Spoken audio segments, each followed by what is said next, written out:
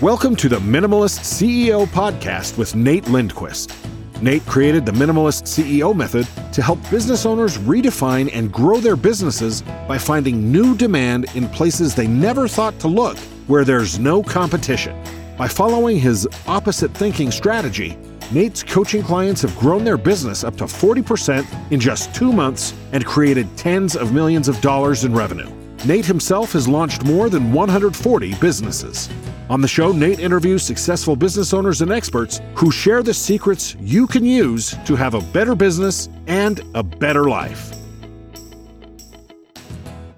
Hey everyone, Nate Lindquist here. Once again, we are back with the Minimalist CEO podcast. I'm really glad that you're here.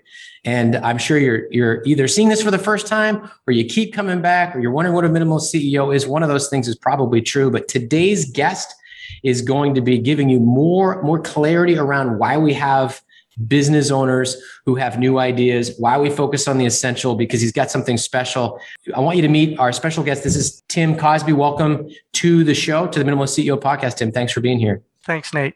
Yeah, you bet. So Tim, you're the CEO and president, and I want to get this right. This is real retention, but there's a lot more to what you're doing. And I think as we peek into that and get a little bit of insight that people who have a company want it to grow, want to have that sort of bandwidth problem solved, the new ideas from within, that intrinsic leadership problem solved. It seems like you'd be the guy to do that. So tell us a little bit about what you do and what your company's all about. So if I met you in an elevator and you said, "Hey, Tim, nice to meet you. What do you do?" I'd say, "Well, I own a company called Real Retention, and we help companies keep their best people." And usually after that, it's like, "Oh, really? Well, how do you do that?" So we used to be a professional coaching training company 11 years ago, and I'm a professional coach. And so we were training professional coaches. And along the way, we would have people that would come to our open trainings, and they would be like CEOs or key decision makers from large companies. And they would say, "Wow, this is really great. Could you come to my company and train my managers how to do this? Because this is the way that they need to lead." So in 2016, we developed Real Retention and a product called Conversational Management, and said, so we're really going to help companies to keep their best people, especially next generation employees. And we're just going to do it through a coaching approach because we started out as a coaching training organization. And it's a very, very effective way to help people change. So retaining top talent, probably even attracting top talent, is, I think, a serious problem for a lot of business owners, or something they can anticipate as they start to scale. What is the model that most business owners, at least in your experience, what is the model that they're using, or what is the default per se that they fall into that keeps them maybe missing out on the opportunity to retain this talent? What are some of those mistakes, and what's that model look like? Wow, that's a really great question. I would answer it this way, kind of from our perspective. I think a lot of company owners are maybe from my generation, and the way we were raised and trained was to, be experts and tell people what to do and have the solutions, fix things, solve things. And it was more kind of command and control, top down, kind of leadership. So I think a lot of company owners are not aware of how important their culture is to retaining top talent. So, millennials and iGen, they're not going to work for a company where their managers don't listen to them, don't ask questions, and just tell them what to do. They're just not going to stay there, right? So if you want to keep your best people, then you have to learn how to lead them and help them grow and really develop them. And what we're finding is there's a lot of leaders out there that grew up under this old management model from, the 20th century or whatever. And it doesn't work. And especially now it doesn't work. So I think that's probably the biggest reason. They just aren't aware of how their developing people is keeping people away from them. Okay. So do you think that that's it's just because it's human nature? Say, I'm the boss. This is the structure, stratification of the company. Here's the org chart. So therefore I'm your boss and I'm going to tell you what to do.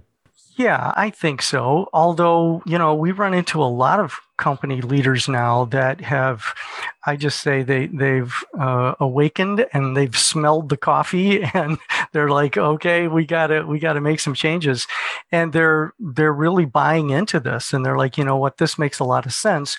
We were just never trained how to do this, so that's where we come in and say, okay, well, we can equip you to do that. Now, how do you get a business owner to stop and pay attention to conversational management, to stop and focus on this concept of becoming a coach inside their own organization, or maybe bringing in a coach or having a coach mindset? How do you get them to stop and say, I just think about it. You lose your big talent. Now everything's back on your plate and you're scrambling, you're panicking. Like, oh, I got to gather information. I got to figure out what to do. How are we going to get that job done? Maybe they were doing too many tasks, playing too many parts, too many hats. How do you get them to pay attention and stop and say, you know what? I have to get this in place now, even though we're having some struggle. Wow. I think if I really knew the answer to that question, I'd be a rich man, because that's a really challenging question. I think what we've experienced is that company leaders have to be experiencing a certain level of pain in order to wake up and realize that there's something wrong. So we've gone to some companies and had conversations with them. And my impression was they're just making too much money right now. They're printing money. And so this is not a problem for them, because as long as the cash is coming in, then, let's not worry about it. But some of those companies were experiencing over 100% turnover, voluntary turnover. And I'm just like, how could you ever sustain that kind of a model? So I think that's one way that you would get the attention of the CEO. The other way, I think, is just by word of mouth. So basically, our training for the last 11 years has expanded by word of mouth. So a company owner who's, is having a good experience with us and has had good results, they'd reach out to one of their friends and say, hey, you ought to talk to Tim, and he's got something here that's really working for us. And so I think that human contact there is really helpful for CEOs too. Yeah, that's, I think, valuable insight. And I also think, tell me if I'm wrong, but it seems to me, and I'm advising CEOs as a core part of my business every day. So I get called for the turnaround. I get called, like, we're in trouble. People aren't buying what we have as much as they used to. But there's an underlying anxiety or insecurity about what the team thinks and how they feel about the company, the owner. What are they saying when I'm not there? We hear that a lot. And we hear like, oh, don't tell them this because they're just going to be over there complaining at the water cooler. I've seen that a ton. Do you believe that from the CEOs you've talked to also that there's that sort of underlying wanting their team to appreciate their leadership? Yeah, and maybe kind of meshed with that is, I think, a really faulty understanding of leadership. If I'm the boss, then I have to be in control. People come to me and I have to have the answers. I have to be able to fix things because they have to respect me. And so they're afraid to be vulnerable. And you have to be transparent and authentic and vulnerable in today's work cultures, because that's really what the next generations are requiring. It's like, they want a coach, not a boss. So when they hear the owner of the company say, you know what, this is what we were supposed to be doing, I think we could have done a better job of that, and I'm going to take responsibility for that. All of a sudden they go, okay, I'll listen. I'll follow that kind of person.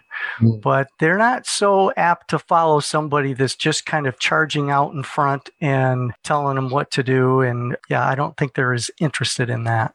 Yeah, no, I would agree with you on that. Okay, so I'm going to, we could go on in that direction a lot. I think there's a lot of misconceptions of what leadership is for sure, but I'd love to just shift to another point. I love the stories of the turning points.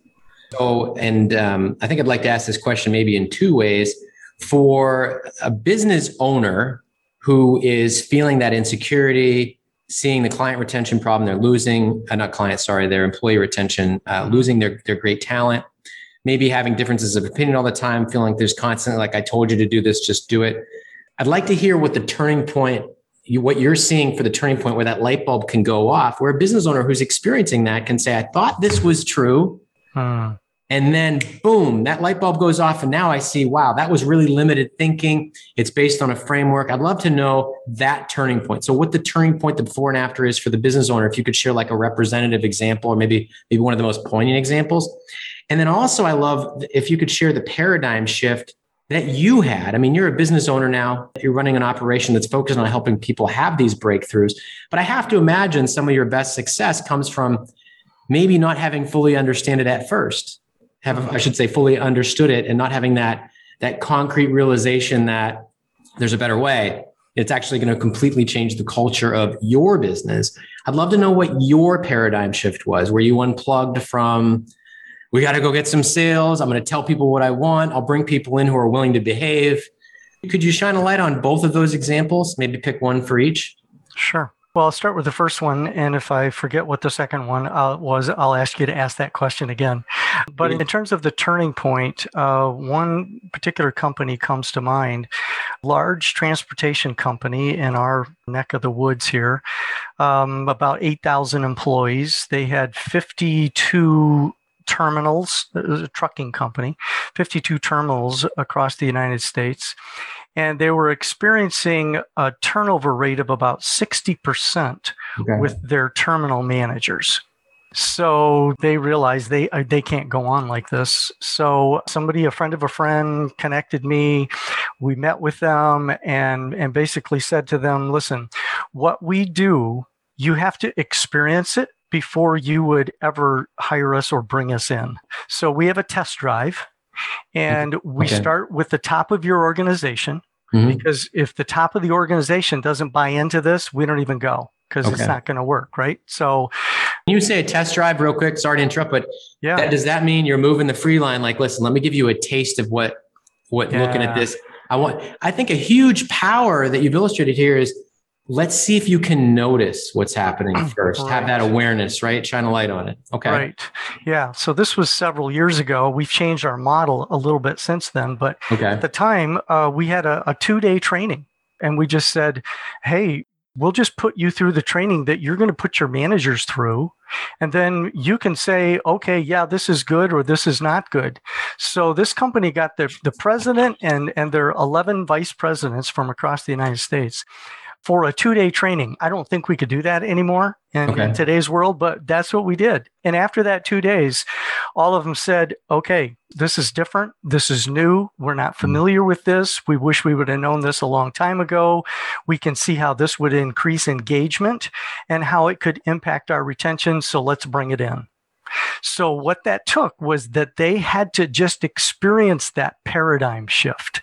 And there's a huge paradigm shift between thinking that you always have the answers to thinking that somebody else might have a better answer than you, right? Or that paradigm shift in that mindset that views people as capable and competent, that views problem solving as not just me going in and solving the problem, but me going in and asking you, what do you think is the problem? And since you're closest to this, what would you do? That's a huge paradigm shift. So it moves from answering questions and telling to asking questions and listening. And that is an absolutely huge paradigm shift for most leaders. So, that company, that's the paradigm shift that they went through, and we trained about 150 managers or so. We helped them take their retention their turnover from 60% to 19% in just about a year. Wow. And it was a pretty remarkable experience. Now, in getting them to make that shift and to see that problem, Did they argue with you? Did they say, "Oh, we don't have that problem" at first? That's a good question. Initially, what they pushed back on was the approach that we were teaching them, because coaching is helping people to change without telling them what to do. And all of them got to their level because they knew what to do. They knew how to solve problems, fix things, and they're really smart. So that's a big paradigm shift. So they started pushing back on that initially, and these were, big 6'4" trucker kind of guys. And initially they were like, yeah, this might be a little bit too mamby-pamby for our taste, But at the end of the day, their response was, okay, so this is going to help us. We didn't know how to do this. And would you come and train our union supervisors? Because they're the ones that really need this. So most of these were in unions. So they did push back on it some, but at the end of the day, they came around and they said, okay, we've just never experienced this before. So, Tim, as you share that story, one thing that comes to mind is one thing we teach as part of becoming a minimalist CEO. You get to that place where you can either be the one who has the answers and limit yourself, or you can get resourceful and get curious and see something that, gosh, I have never really been here, and I'd like to notice a chance to grow. And the language that I use, that I've taught for the last 2 decades as a coach and mentor to CEOs, it's not a knowledge problem. What you have a lot of answers. But the issue here is, don't ask how when it's something that you need to grow. If you need to reach up, look for help, don't ask how. That I call that huge overwhelm and waiting. Because we know, I tell these clients, I probably say this twice a week, is we know you can sink your teeth into it and solve a problem, but with the brilliance that you have, the gifts that you have in your lane, I'd hate to see you wasted on solving a problem with the printer, or solving a problem with a management in your division, or solving this problem. What if you could ask who, which is who can help out? And that's, in our training, we have that as a core part of our training. We've actually branded it, trademarking it, which is the don't ask how, ask who. Good. And it's worked really well. And you share that. And I think that there's a huge desire when you've gotten to a certain point in business. And I think you've probably felt it. I felt it. Once you get to a certain point, there's kind of like, see, I have this BS. I have this big story of how much I've figured out and all this knowledge that I have and how enlightened I am. And then you click to the point of learning more and more as time goes by, how little you know and how little you actually want to know. So you can have selective ignorance. Say, listen, I would rather know less and less and less about these other things, so I don't accidentally dip into someone else's lane. I want to master my lane. Yeah. And I see people just fill up and feel great about themselves and really rise up. So I think that's a huge insight. How did it evolve for you when you made that transition? What was the paradigm shift for you, sort of your turning point? I think it was when my youngest daughter turned 16. I've got 4 kids. The oldest right now is like 42 or whatever. But when my youngest daughter was 16, I was just starting out in my coaching training, to start coaching. And that's when I realized that it might be a better way to even parent or be a father by asking good questions, listening well, and helping my daughter grow and develop instead of just telling them what to do, which is kind of the way I was raised. It's like, I'm your father. I brought you into this world. I can take you out. Just do what I say, that kind of thing.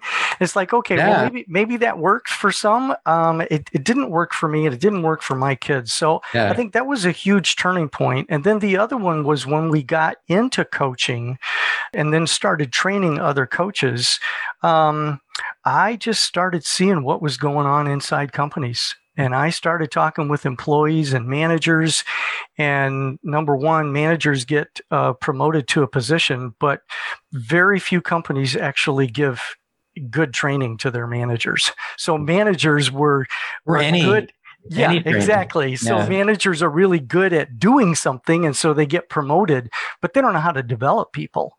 Yeah. So I just said, okay, well, man, according to Gallup, managers account for 70% of the variance in engagement.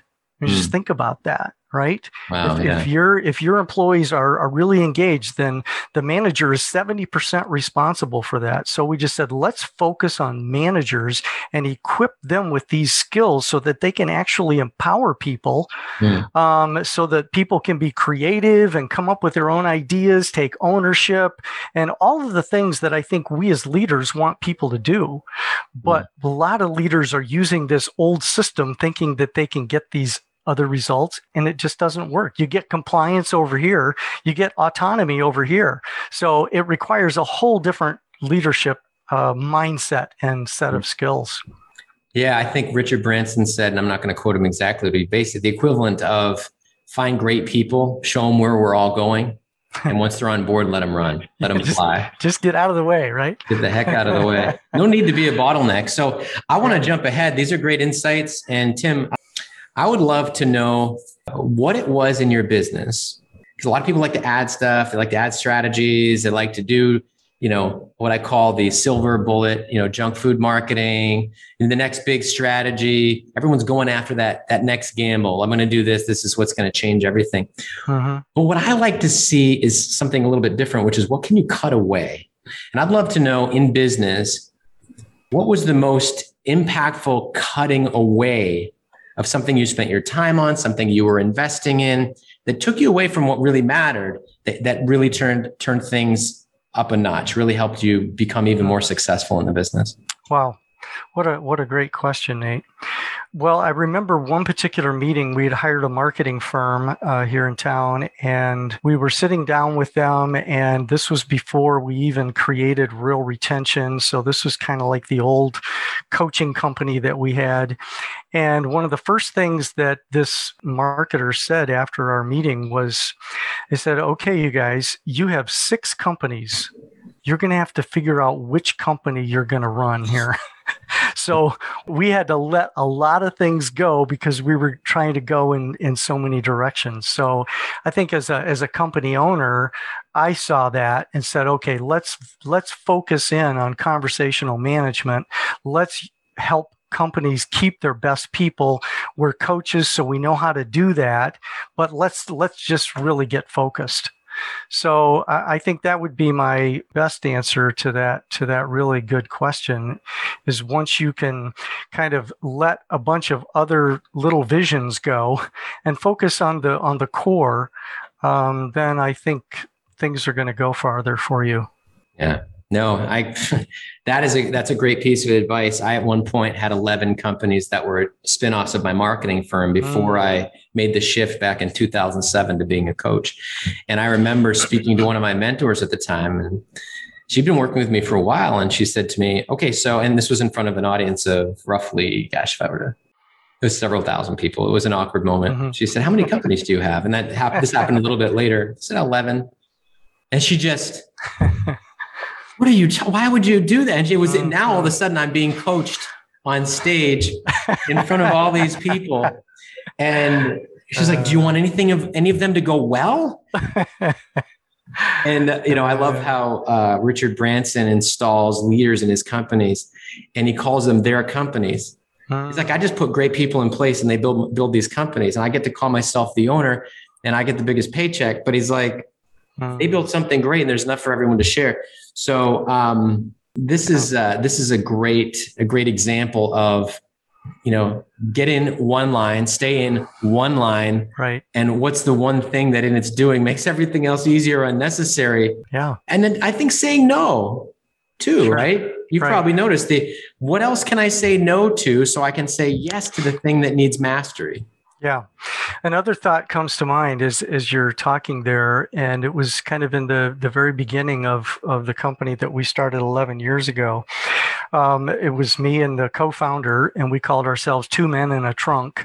And, we didn't have any outside financing and we were kind of creating everything. So in the beginning as an entrepreneur, as you're building something, you have to do everything. So Mike and I learned how to kind of take care of everything. And so there have been several points in my journey as a leader and a CEO where I just have to say, you know what, this thing that I've been doing now for 6 or 7 years and I'm really good at it. I need to focus on this over here because this is my wheelhouse and I'm going to give this to someone else to do. And basically equip them to do it. So letting go of those things along the way, as you call it, minimalist, I like that metaphor. That's a really challenging thing to do. Yeah, I think giving away your best stuff to leaders and saying, go master this thing. I'm no longer going to do it. but I think you got the shot. And if they look at it and get excited, my event director we changed our events. We created an event called Overflow for Success. And this year we decided, even though we had our 60 events scheduled across the United States, minimalist CEO events, so we shifted them to Overflow for Success, and we picked a charity partner for every event. And I decided that all the proceeds are going to go to the charity because I wanted to have something consistently that is bigger than me and bigger than our team and bigger than our finances to take care of children and families in need. And the team looked at me like, we're doing what? What are we doing? But it's a matter of I got an event director who I said to him, his name's Keith, and he's brilliant. And I said to him, I think that this is I saw him light up. And I said, would you like to just take responsibility and take the leadership to build out these events? I have my project manager send him the checklist for events. We let him know the goals and agenda. I said, okay, how would you like to do it? Now that was difficult for me to let go of that. My former event director was someone who sort of just took my direction. In this case, it became, he just took off and ran with it. And I'm seeing new ideas and he's like, I had this idea. Is that okay? And now it's like, this is what we're doing. He doesn't even, it's to the point where I'm like, listen, make it great. And if I see a way to tweak it, mostly we're going to be doing high fives. And his innovation is better. His enthusiasm is better. The messages that I get are more on point with helping other people. And it's beautiful to watch. Yeah. So if Keith was in this conversation today and I asked him, hey, Nate told me this story of what's happened recently. What does this mean to you now? What would he say? Well, I have a message from him that I got recently that I think he'd be happy to know that I share here because he's, hold on a second here. He's just an amazing guy. He's an asset to our team, but this is what he said to me. And I want to get to the right one because this is a direct answer to your question here. Yeah, and I think exactly. I don't think I've responded appropriately with a sincere, you're welcome. I just wanted to say, you are welcome. This is what my life's calling, my work was meant to be. And I didn't know it until you gave me room to do it. I've not made it my life's work until now. I am learning so much from you. I'm enthusiastic about what we're doing, the progress we're making. And I'm grateful to you both personally and professionally. We're helping, we're guiding, we're lifting up. So that's what I would call an engaged, empowered employee. And that person is going to stick with you because you're helping them to grow, right? And you care about them. It's like, well, I do. What a novel idea. I say to managers, if you just care about somebody.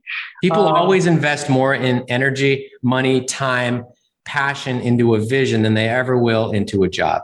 Oh, yeah. Absolutely. Yeah. I think we're on the same page. I know we've gone a little bit over, but I have one more question that I'd love to ask.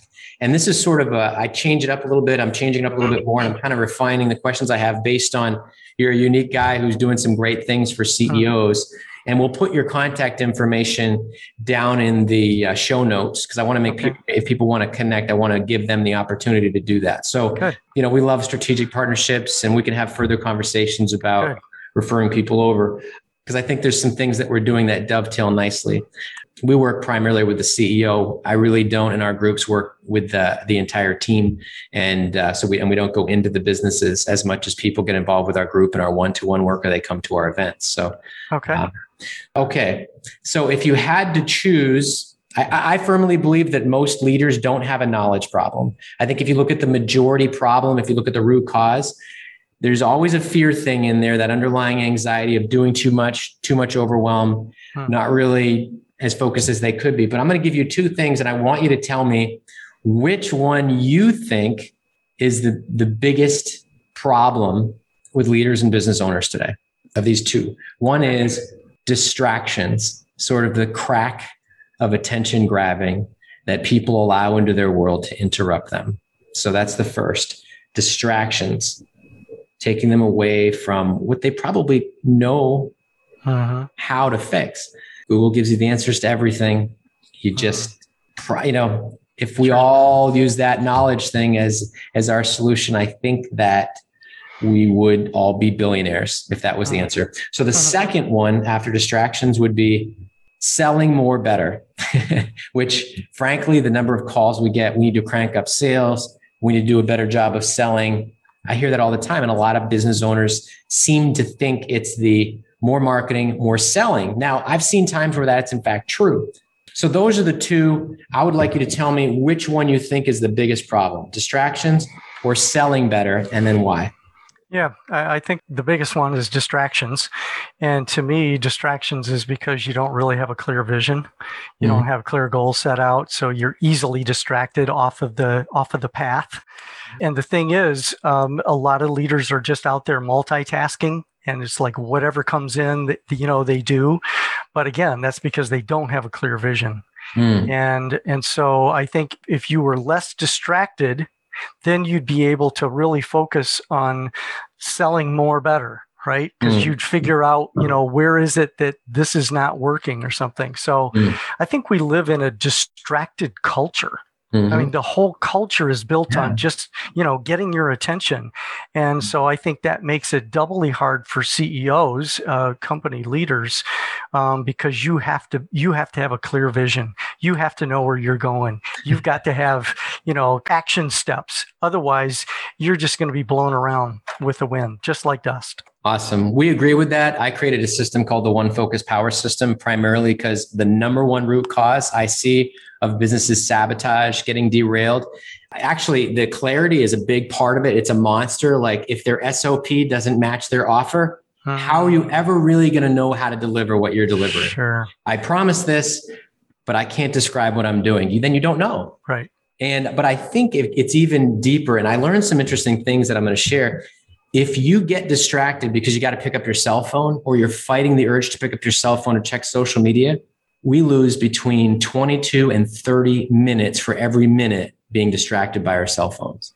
Yeah. So that means there's 3 to 5 months of wasted time for business owners, 3 to 5 months a year wasted because of the crack of reacting to things that need your immediate attention. Oh, novelty. Oh, shiny thing. Oh, did the person like my post? Oh, I think I'll bring my cell phone into the bathroom.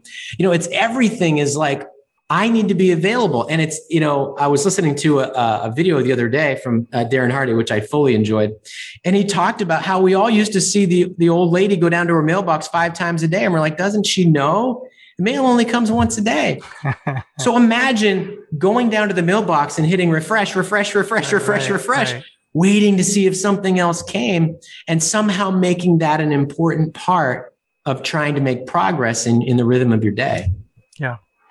Yeah, that's great. I like that. I should take your class.